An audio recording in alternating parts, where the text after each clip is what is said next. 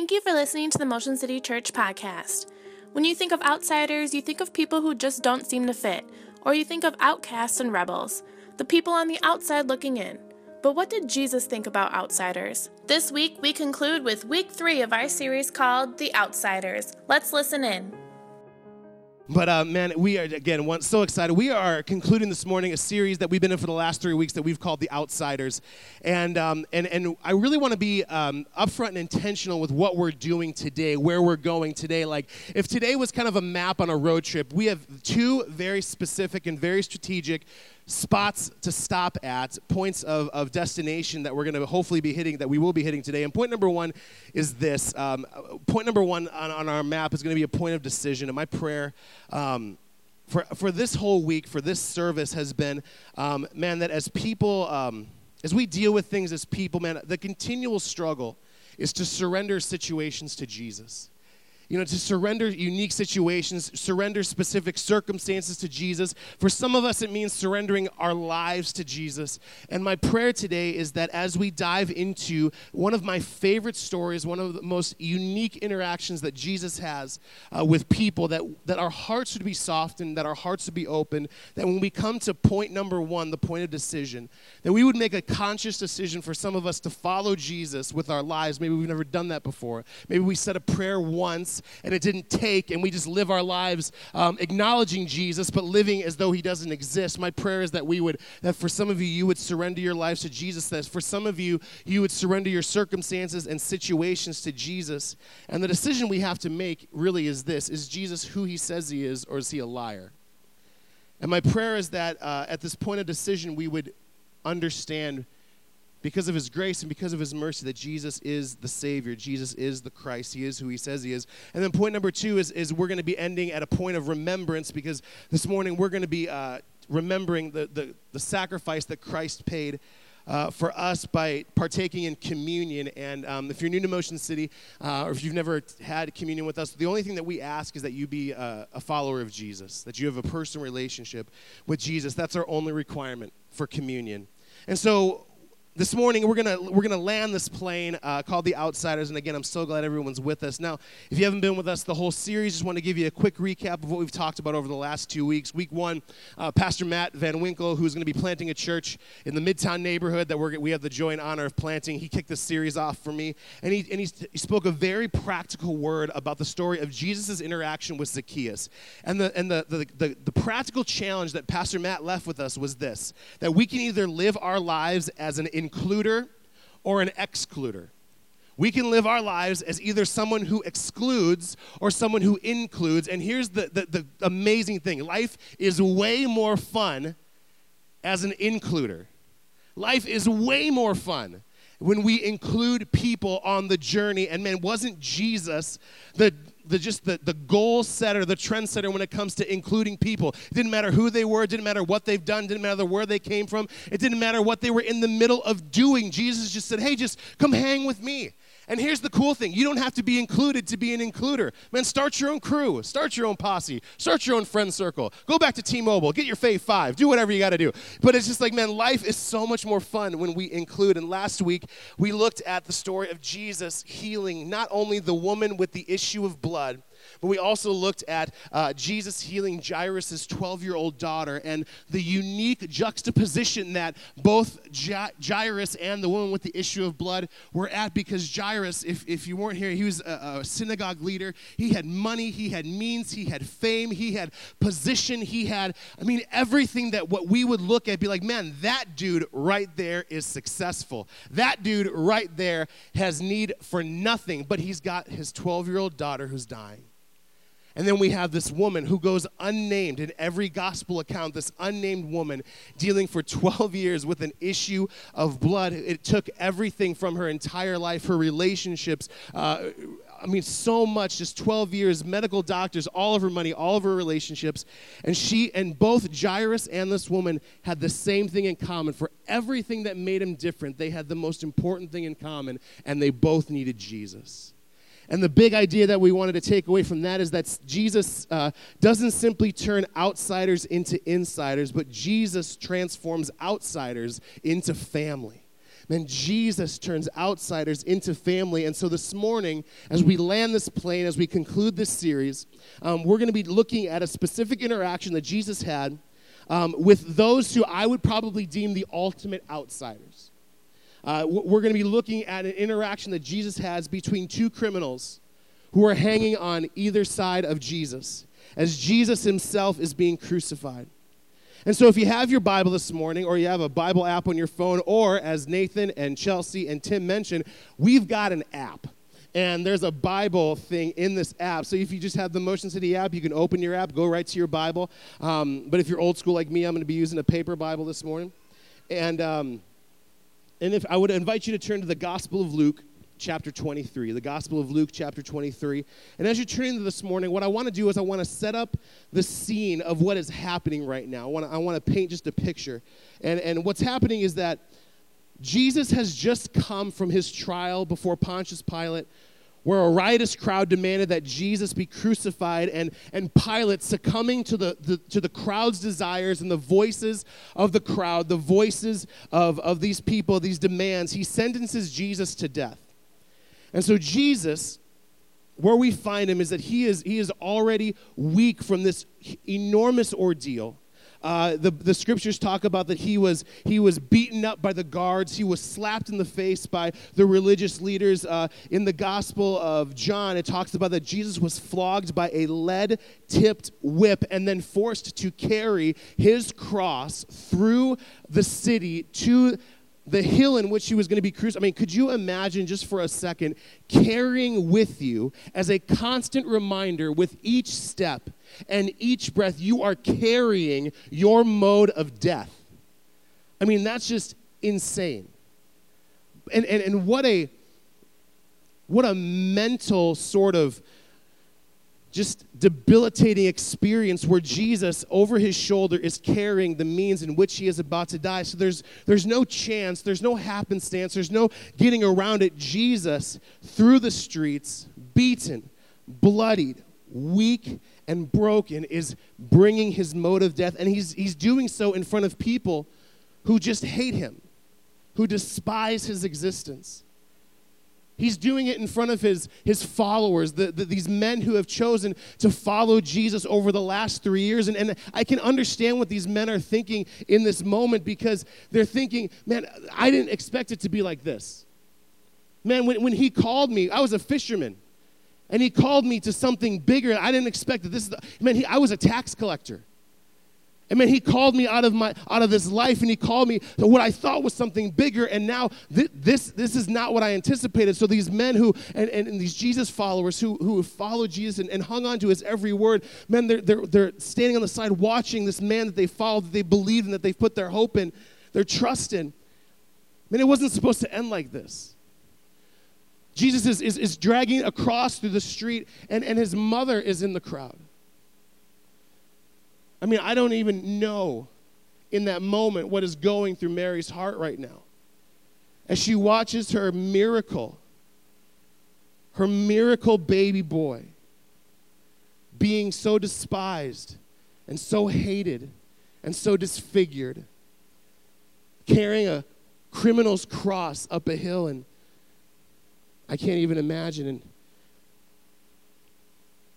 I can see Jesus. I've said numerous times in my life, I see things in movies, and I can just see Jesus just crawling through the streets. But the thing about Jesus that I love is he's never crawling away from the hill. He's always crawling towards. I think it's just so amazing that Jesus continually is crawling towards the hill, towards his death, because he understands that this is why he was put on this earth. And so then we have this guy Simon, who was of a city called Cyrene. He was just randomly grabbed out of a crowd because I guess it was taking Jesus too long. And so this guy Simon carries Jesus' cross up the hill the remainder of the way. And in Luke 23, starting in verse 32, this is where we find the story picking up. And so this is what the Word of God says in Luke, the Gospel of Luke, chapter 23, starting in verse 32. It says, "Two others, both criminals, were led out to be executed with him. When they came to the place called the Skull, they nailed him to the cross. And the criminals were also crucified, one on his right and one on his left. Jesus said, 'Father, forgive them, for they don't know what they're doing." And the soldiers gambled for his clothes by throwing dice. The crowd watched, and the leaders scoffed. "He saved others," they said. "Let him save himself if he is really God's Messiah, the chosen one." The soldiers mocked him too by offering him a drink of sour wine. What sour wine was that it was actually wine that had turned, and then they mixed it with vinegar. And that's what they offered Jesus, once again, just continually in a sense of mocking. They called out to him, "If you are the King of the Jews, save yourself."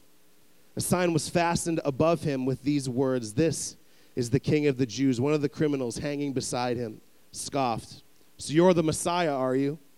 Prove it by saving yourself and us too while you're at it." But the other criminal protested, "Don't you fear God? Even when you have been sentenced to die, see, we deserve to die for our crimes, but this man hasn't done anything wrong." All of a sudden, we find one of the criminals hanging next to Jesus, what I like to refer to as a soapbox moment.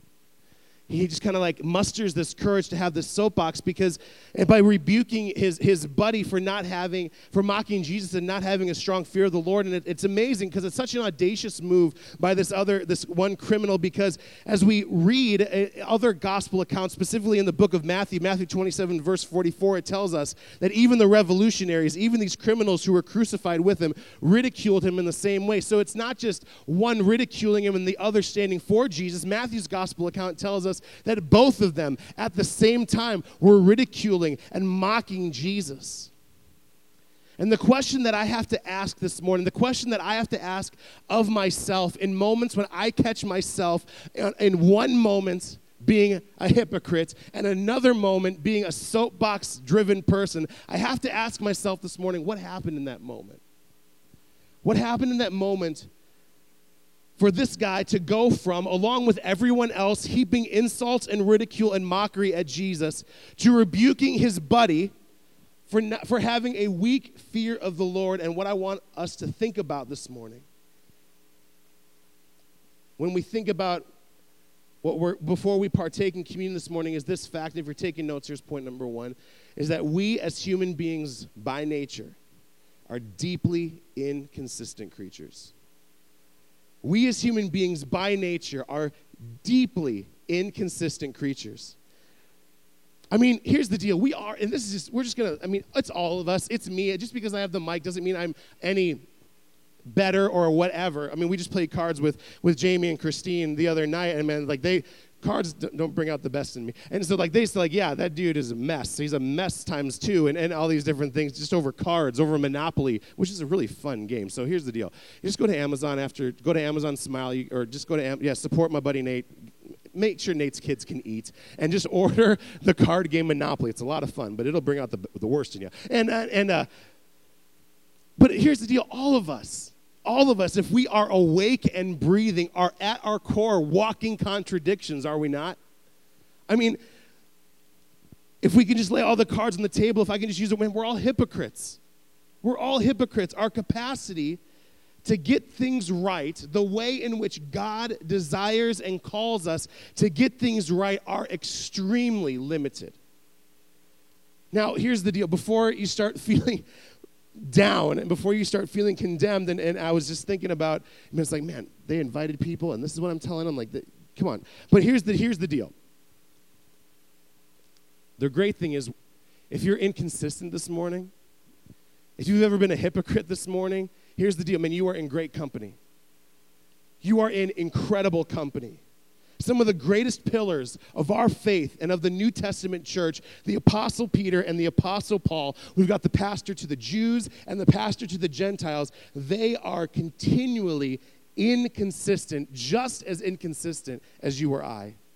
I think about the Apostle Peter, and in the 24 hours, the most vulnerable 24 hours of Jesus' 33 and a half years on this earth, Peter goes from valiantly cutting off the ear of one of the high priest's slaves when they come to arrest Jesus in the garden. He goes from slashing one of the slaves' ears off to less than 12 hours later hollering at a junior high girl and denying that he even knows Jesus.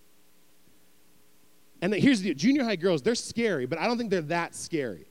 And you get Peter, who's like, at one sense, like taking the sword to somebody for Jesus. And the next minute, when a teenage girl approaches him about knowing, he freaks out. He yells at her. He denies even knowing Jesus. Is he inconsistent? You bet. Is he a hypocrite? Absolutely. But this is the same Peter who is the lead pastor of the first Christian church that we have historical account of, and who in 12 hours had the humanity.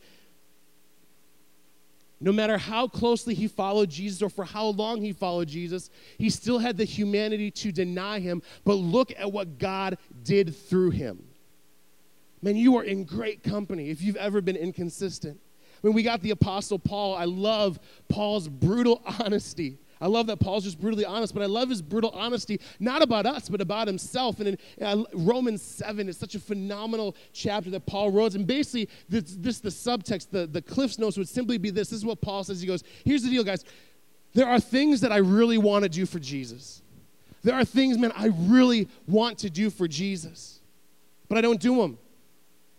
And there's things that I know I shouldn't do. There's things that I know I should not involve my life in. And here's the deal, man, I do those things.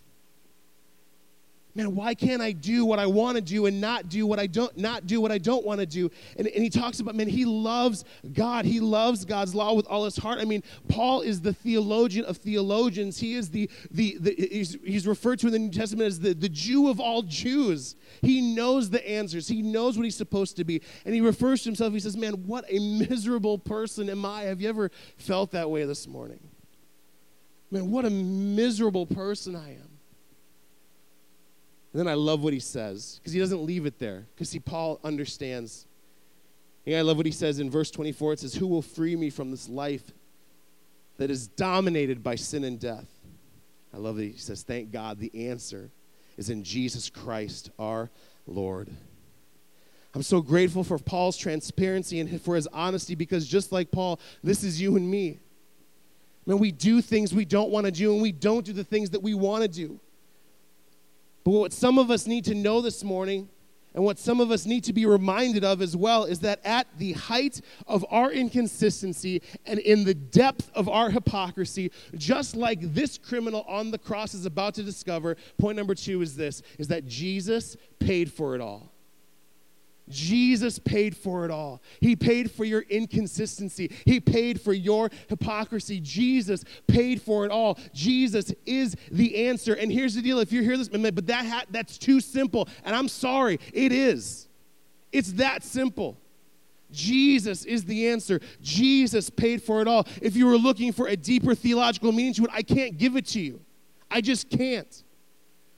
Because there came a point for me in my life when I was in Rockford, Illinois, at my most broken, at my most inconsistent, and at my most hypocritical, where God spoke into my existence, and I had to hide the ugly man crying that was going on. And here, if you've known me for like 2 minutes, I cry a lot. I cry.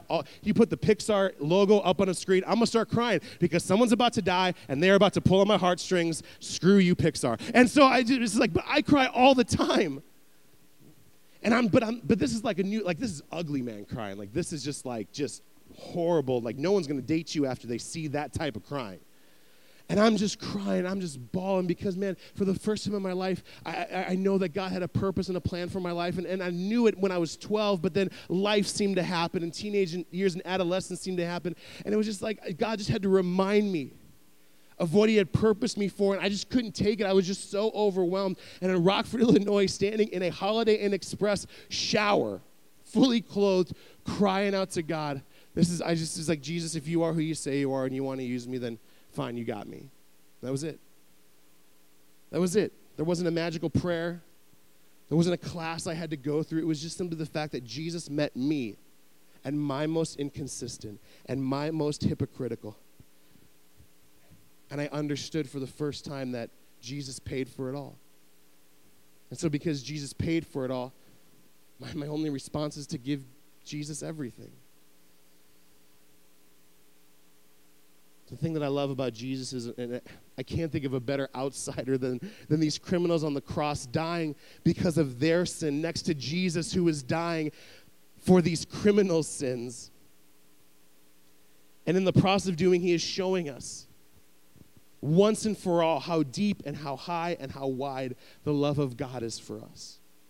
Jesus, no matter what you've walked in here today with, no matter what you've walked in here thinking, no matter what you've walked in here assuming, can I just tell you this, Motion City Church, Jesus has paid for it all. There's no qualifiers. There's no expectations. There's no nothing. He has paid for it all. And so then this criminal, after audaciously rebuking his buddy for not having a proper fear of the Lord in his life, turns to Jesus and says something even more audacious than rebuking a fellow criminal. He turns to speak as someone of proven guilt, speaking to someone of proven innocence. Picking up in verse 42, it says this, and then he said, Jesus, remember me when you come into your kingdom. That phrase, remember me. I love how the Bible sets this up. That's communion talk right there. See, and when Jesus instituted communion at his last meal with his disciples, he broke the bread and he poured out the wine. He said, this represents my body that will be broken and my blood that will be poured out for you. When you do this in remembrance of me. And so why do we take the time to remember, Motion City Church? Why do we take the time to intentionally remember? Because here's the deal, man. We are notorious at forgetting. I mean, wives, your husband, notorious at forgetting, right? Anybody ever been late because husband can't find the car keys? That's us all the time. This morning, and we pastor this mug. Like we were like, I didn't know. I mean, but it's like, man, we as human beings are notoriously and ridiculously forgetful. We're notorious. And here's the thing that drives me crazy about me is that I am so notorious at remembering what God wants me to forget and forgetting what God wants me to remember. And Jesus is representing through this act of breaking bread and pouring out wine that he's saying, man, this is going to be my sinless body that's about to get broken. And I can't imagine, I really don't think that the disciples understood what Jesus was saying when he said broken. And he poured out the wine as the divine blood spilt for the forgiveness of your sins and my sins. And so we have this criminal looking over at Jesus saying, will you remember me? And I think Jesus, in the same way as we take communion, says to us, but yeah, I'll remember, will you remember me? I mean, this criminal, historians believe that because he was being crucified, because he was getting capital punishment, had to have been a murderer. So we've got this guy, this criminal, this murderer, who brings no resume of righteous behavior to Jesus. In fact, because in the way he's dying, he's bringing the exact opposite resume to Jesus. He has no moral legs to stand on. He has no righteous resume to push across to Jesus. There's no highlight reel of his life for Jesus to consider, will you remember me? And the thing that God so reminded me of on Thursday as I was working on this message, he goes, here's the deal, Steve, but neither do you. You have no moral legs to stand on. You have no righteous resume on your own to bring to me. You have nothing that would make me want to use you, but aren't you glad for God's grace? Aren't you glad that God sees more in you than you see in you? Aren't you glad that when he created you with a purpose and for a purpose and on purpose, that your first mistake didn't negate that? Man, I'm so grateful for that, because even though I come to Jesus with no legs to stand on, no resume, no highlight reel, and although my inconsistency and my hypocrisy aren't as blatant or as obvious as deserving capital punishment, they are deserving of eternal punishment. And the Bible makes that very clear. God's only standard for eternal life and salvation is that we be perfect and blameless, just as our Heavenly Father is perfect and blameless, and that is impossible. And there's moments where I get so upset at God. I'm like, God, you gave us an impossible bar to reach for. You gave me an impossible bar to reach for. But this morning, your hope and my hope is the same as that criminal's hope on the cross, and that hope is Jesus. Before we take communion this morning, before we remember, we take time to remember the price that Jesus paid for our sin. That through the story of the criminal on the cross, that we would remember that we have nothing to bring to God, but that would cause him to turn even a gracious gaze towards us. I love that Hebrews 4 talks about the fact that we have a high priest who is our advocate, who advocates for us. Because he faced the same struggles that you and I have faced. He faced the same temptations that you and I have faced. And then the scriptures say, but even in the midst of doing that, he didn't sin.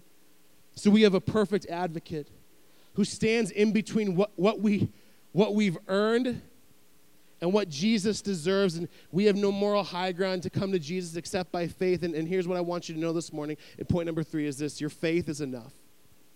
Your faith is enough. I love what Colossians 2, I got to wrap this thing up. Colossians chapter 2, starting in verse 11. I'm going to be reading from Eugene Peterson's Message paraphrase, and this is what Colossians 2, verses 11 through 17 says. It says, entering into this fullness is not something you figure out or achieve. It's not a matter of being circumcised or keeping a long list of laws. No, here's the deal. You're already in. You're insiders, not through some secretive initiation rite, but rather through what Christ has already gone through for you, destroying the power of sin. If it's an initiation ritual you're after, you've already been through it by submitting to baptism. Going under the water was a burial of your old life. Coming up out of it was a resurrection, God raising you from the dead as he did Christ. When you were stuck in your old sin-dead life, you were incapable of responding to God. God brought you alive. Right along with Christ. Think of it. All sins forgiven. The slate wiped clean. That old arrest warrant canceled and nailed to Christ's cross. He stripped all the spiritual tyrants in the universe of their sham authority at the cross and marched them naked through the streets. So don't put up with anyone pressuring you in details of diet, worship services, or holy days. All those things are mere shadows cast before what was to come. The substance is Christ. And again, I understand the hesitation. If you are just battling me right now, in your mind, I understand the hesitation because nothing in life is this simple. Nothing in life is that easy. There can't be all there is. And here's the deal. I love what Paul writes about in the book of Ephesians, where he spends the first half of the book of Ephesians talking about who God is and what Jesus has done. And then he goes in the second half of the book, he talks about, now because of that, this is how we're called to live. But here's the deal. Behavior will follow belief. Your behavior will follow your beliefs. So we're not dealing with behavior right now. We're not dealing with what you've done wrong. What we're dealing with is the heart issue. What we're dealing with is the same issue that the criminal dealt with when he was looking, arching his neck to see Jesus, asking for him to remember him as he goes into his kingdom. Jesus isn't saving the criminal from his behavior. He's saving him because of his faith. That criminal in this moment, even though that sign that hung above the cross, that this is the King of the Jews, was hung in an act of mockery, there's a moment where the criminal begins to believe in his heart, you know what, I think that might be true. I think you may be the king. I think you may be the person that I've heard stories of all my life. I think this may be you, because why on earth would you go through what you're going through if you weren't?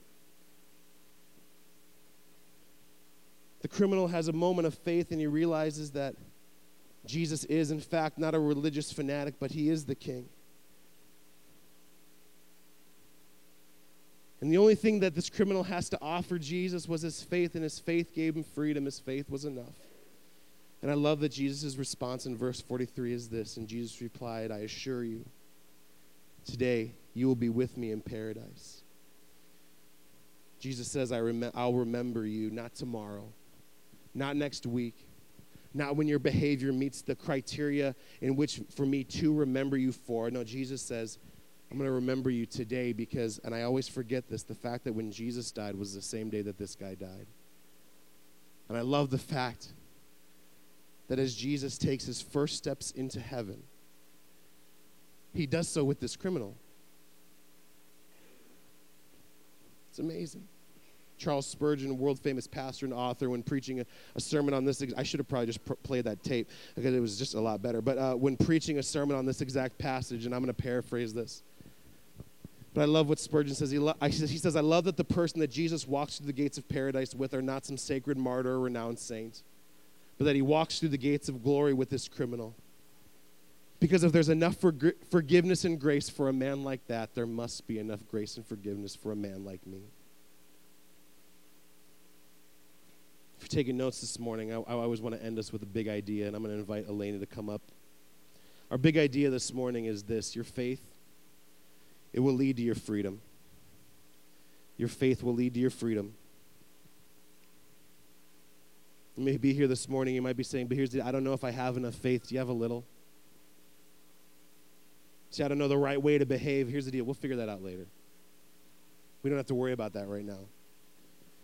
You might be saying, but here's the deal. I have done some really, really bad stuff. Jesus' blood covers it.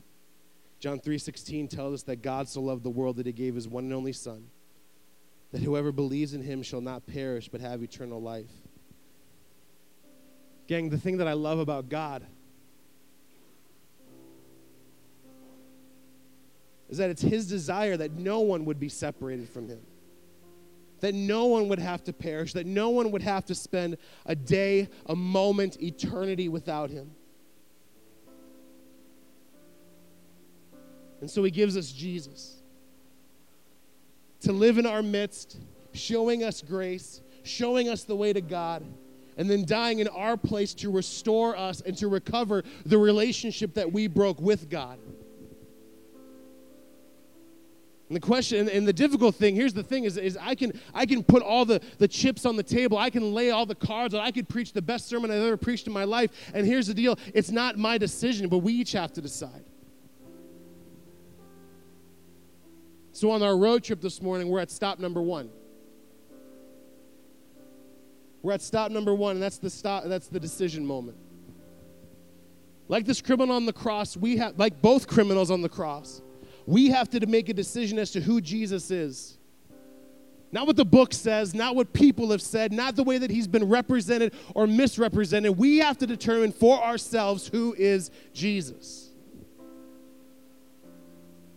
Is he a liar and a fraud who just happened to take things too far and it ended him up on the cross? Or is he, in fact, the king? Is he, in fact, the savior? Is he, in fact, the one who gave up everything so that we could gain everything? To give up everything he deserves so that we could earn what he deserved, so that we could receive, not earn, receive what he deserved. Is he a fraud or is he the king? And this morning,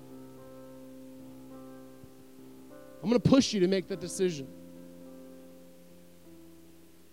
If you've never made this decision to ask Jesus to forgive you of your sin, you've never made the decision to accept his forgiveness and his grace this morning, if you are here and you would say, yes, today,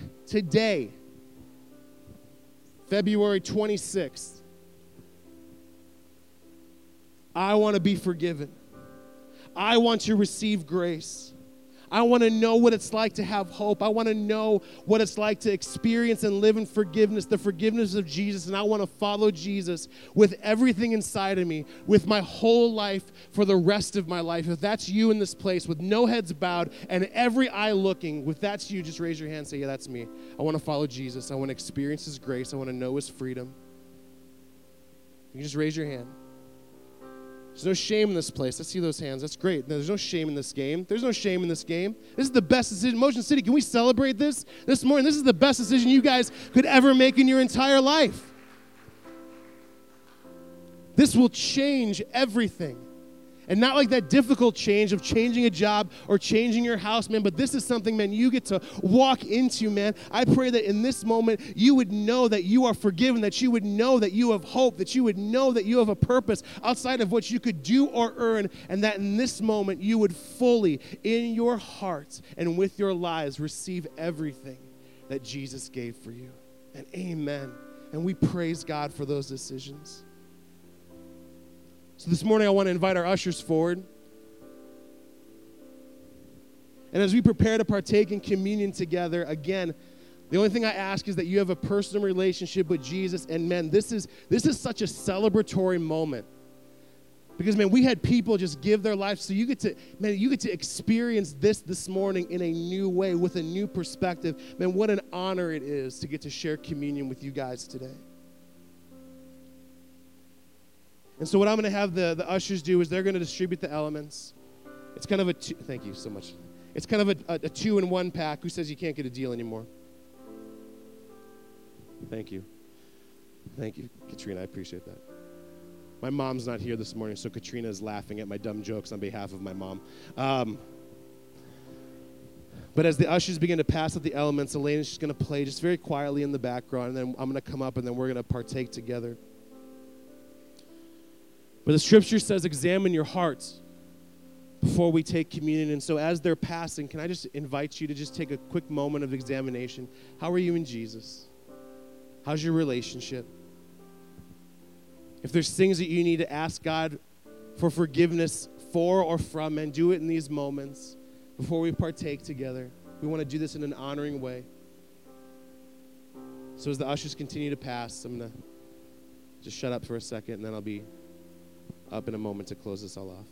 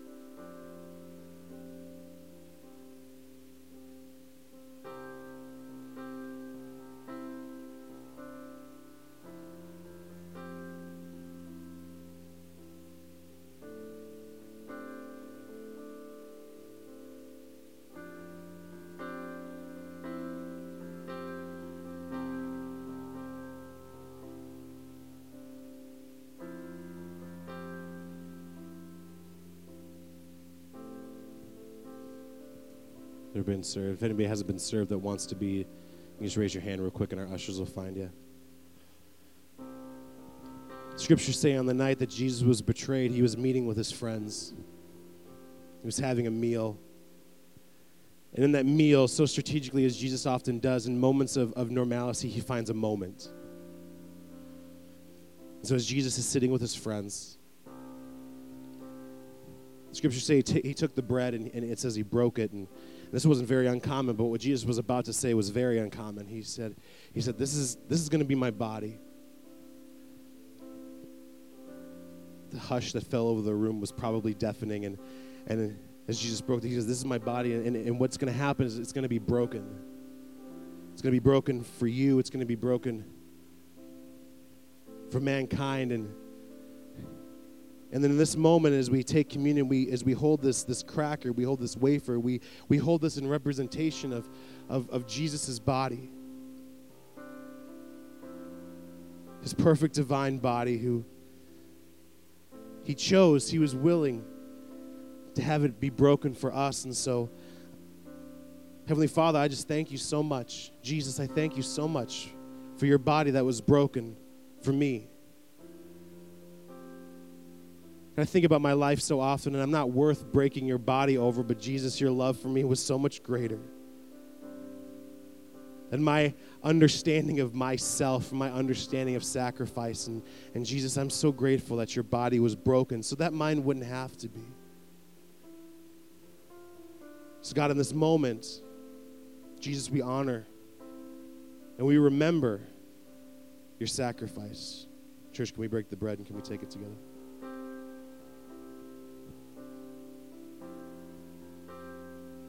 And can you imagine kind of the confusion in the midst of them, like the pastor on this bread, like, is this really his body? Like this, and then Jesus begins to speak again. He begins to take a cup and he begins to pour wine and he begins to talk about that this is going to be his blood.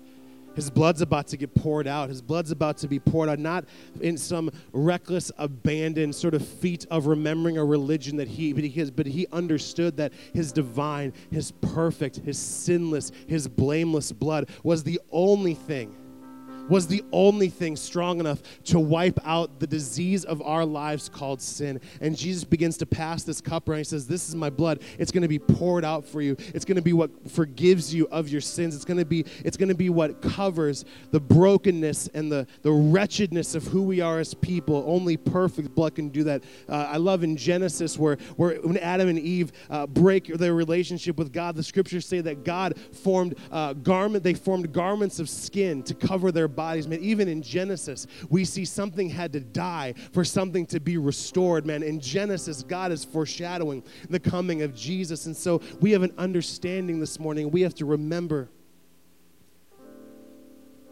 that, again, at your most inconsistent and at your most hypocritical, there was perfect, blameless, divine blood that was poured out for you so that you could say in boldness and with an authority and with a slight swagger, but not a jerky kind, that, man, I have been forgiven. So can we take the cup? Jesus, we thank you for your blood that was poured out, for the forgiveness of our sins. What can wash away my sins? Nothing but the blood of Jesus. Jesus, we remember in this moment your perfect blood that was poured out so that we could say that we have been forgiven, that we could say that we have been saved. God, may we never forget. May we never forget the sacrifice that Jesus paid. Help us never to forget, as we are so consistently in the habit of doing, but may everything about our lives be lived in response to Jesus, what you have done. So Jesus, we remember and we honor and we are so grateful for the blood that was poured out. Church, can we take the cup together? So would you stand with me one last time? I'm going to pray, and then we're going to go. Father, I thank you, God, for what you've done in this place. God, I thank you for hearts and for lives that surrendered to you this morning, God. Father, I thank you, God, that we got to dedicate babies this morning. I'm grateful that we got to remember Jesus, man, what a great day. And here's the thing. It's such a great, and there's not even football on after this, and it's such a great day. God, I thank you for loving us like you do. I thank you for loving us so well. And so, God, from what happened here today, God, may it propel us into the rest of the afternoon. May it propel us into this next upcoming week and for the rest of our lives. God, would we be the representation of your Son, Jesus, on this earth. God, bless every family. Bless every person here. In the name of Jesus, I pray. Amen. Once again, thank you for listening to the Motion City Church podcast. We want to be able to walk with you and beside you as you go throughout life. So if you ever have a need for prayer, we want to be able to pray with you. Please email us at motioncityprayer@gmail.com.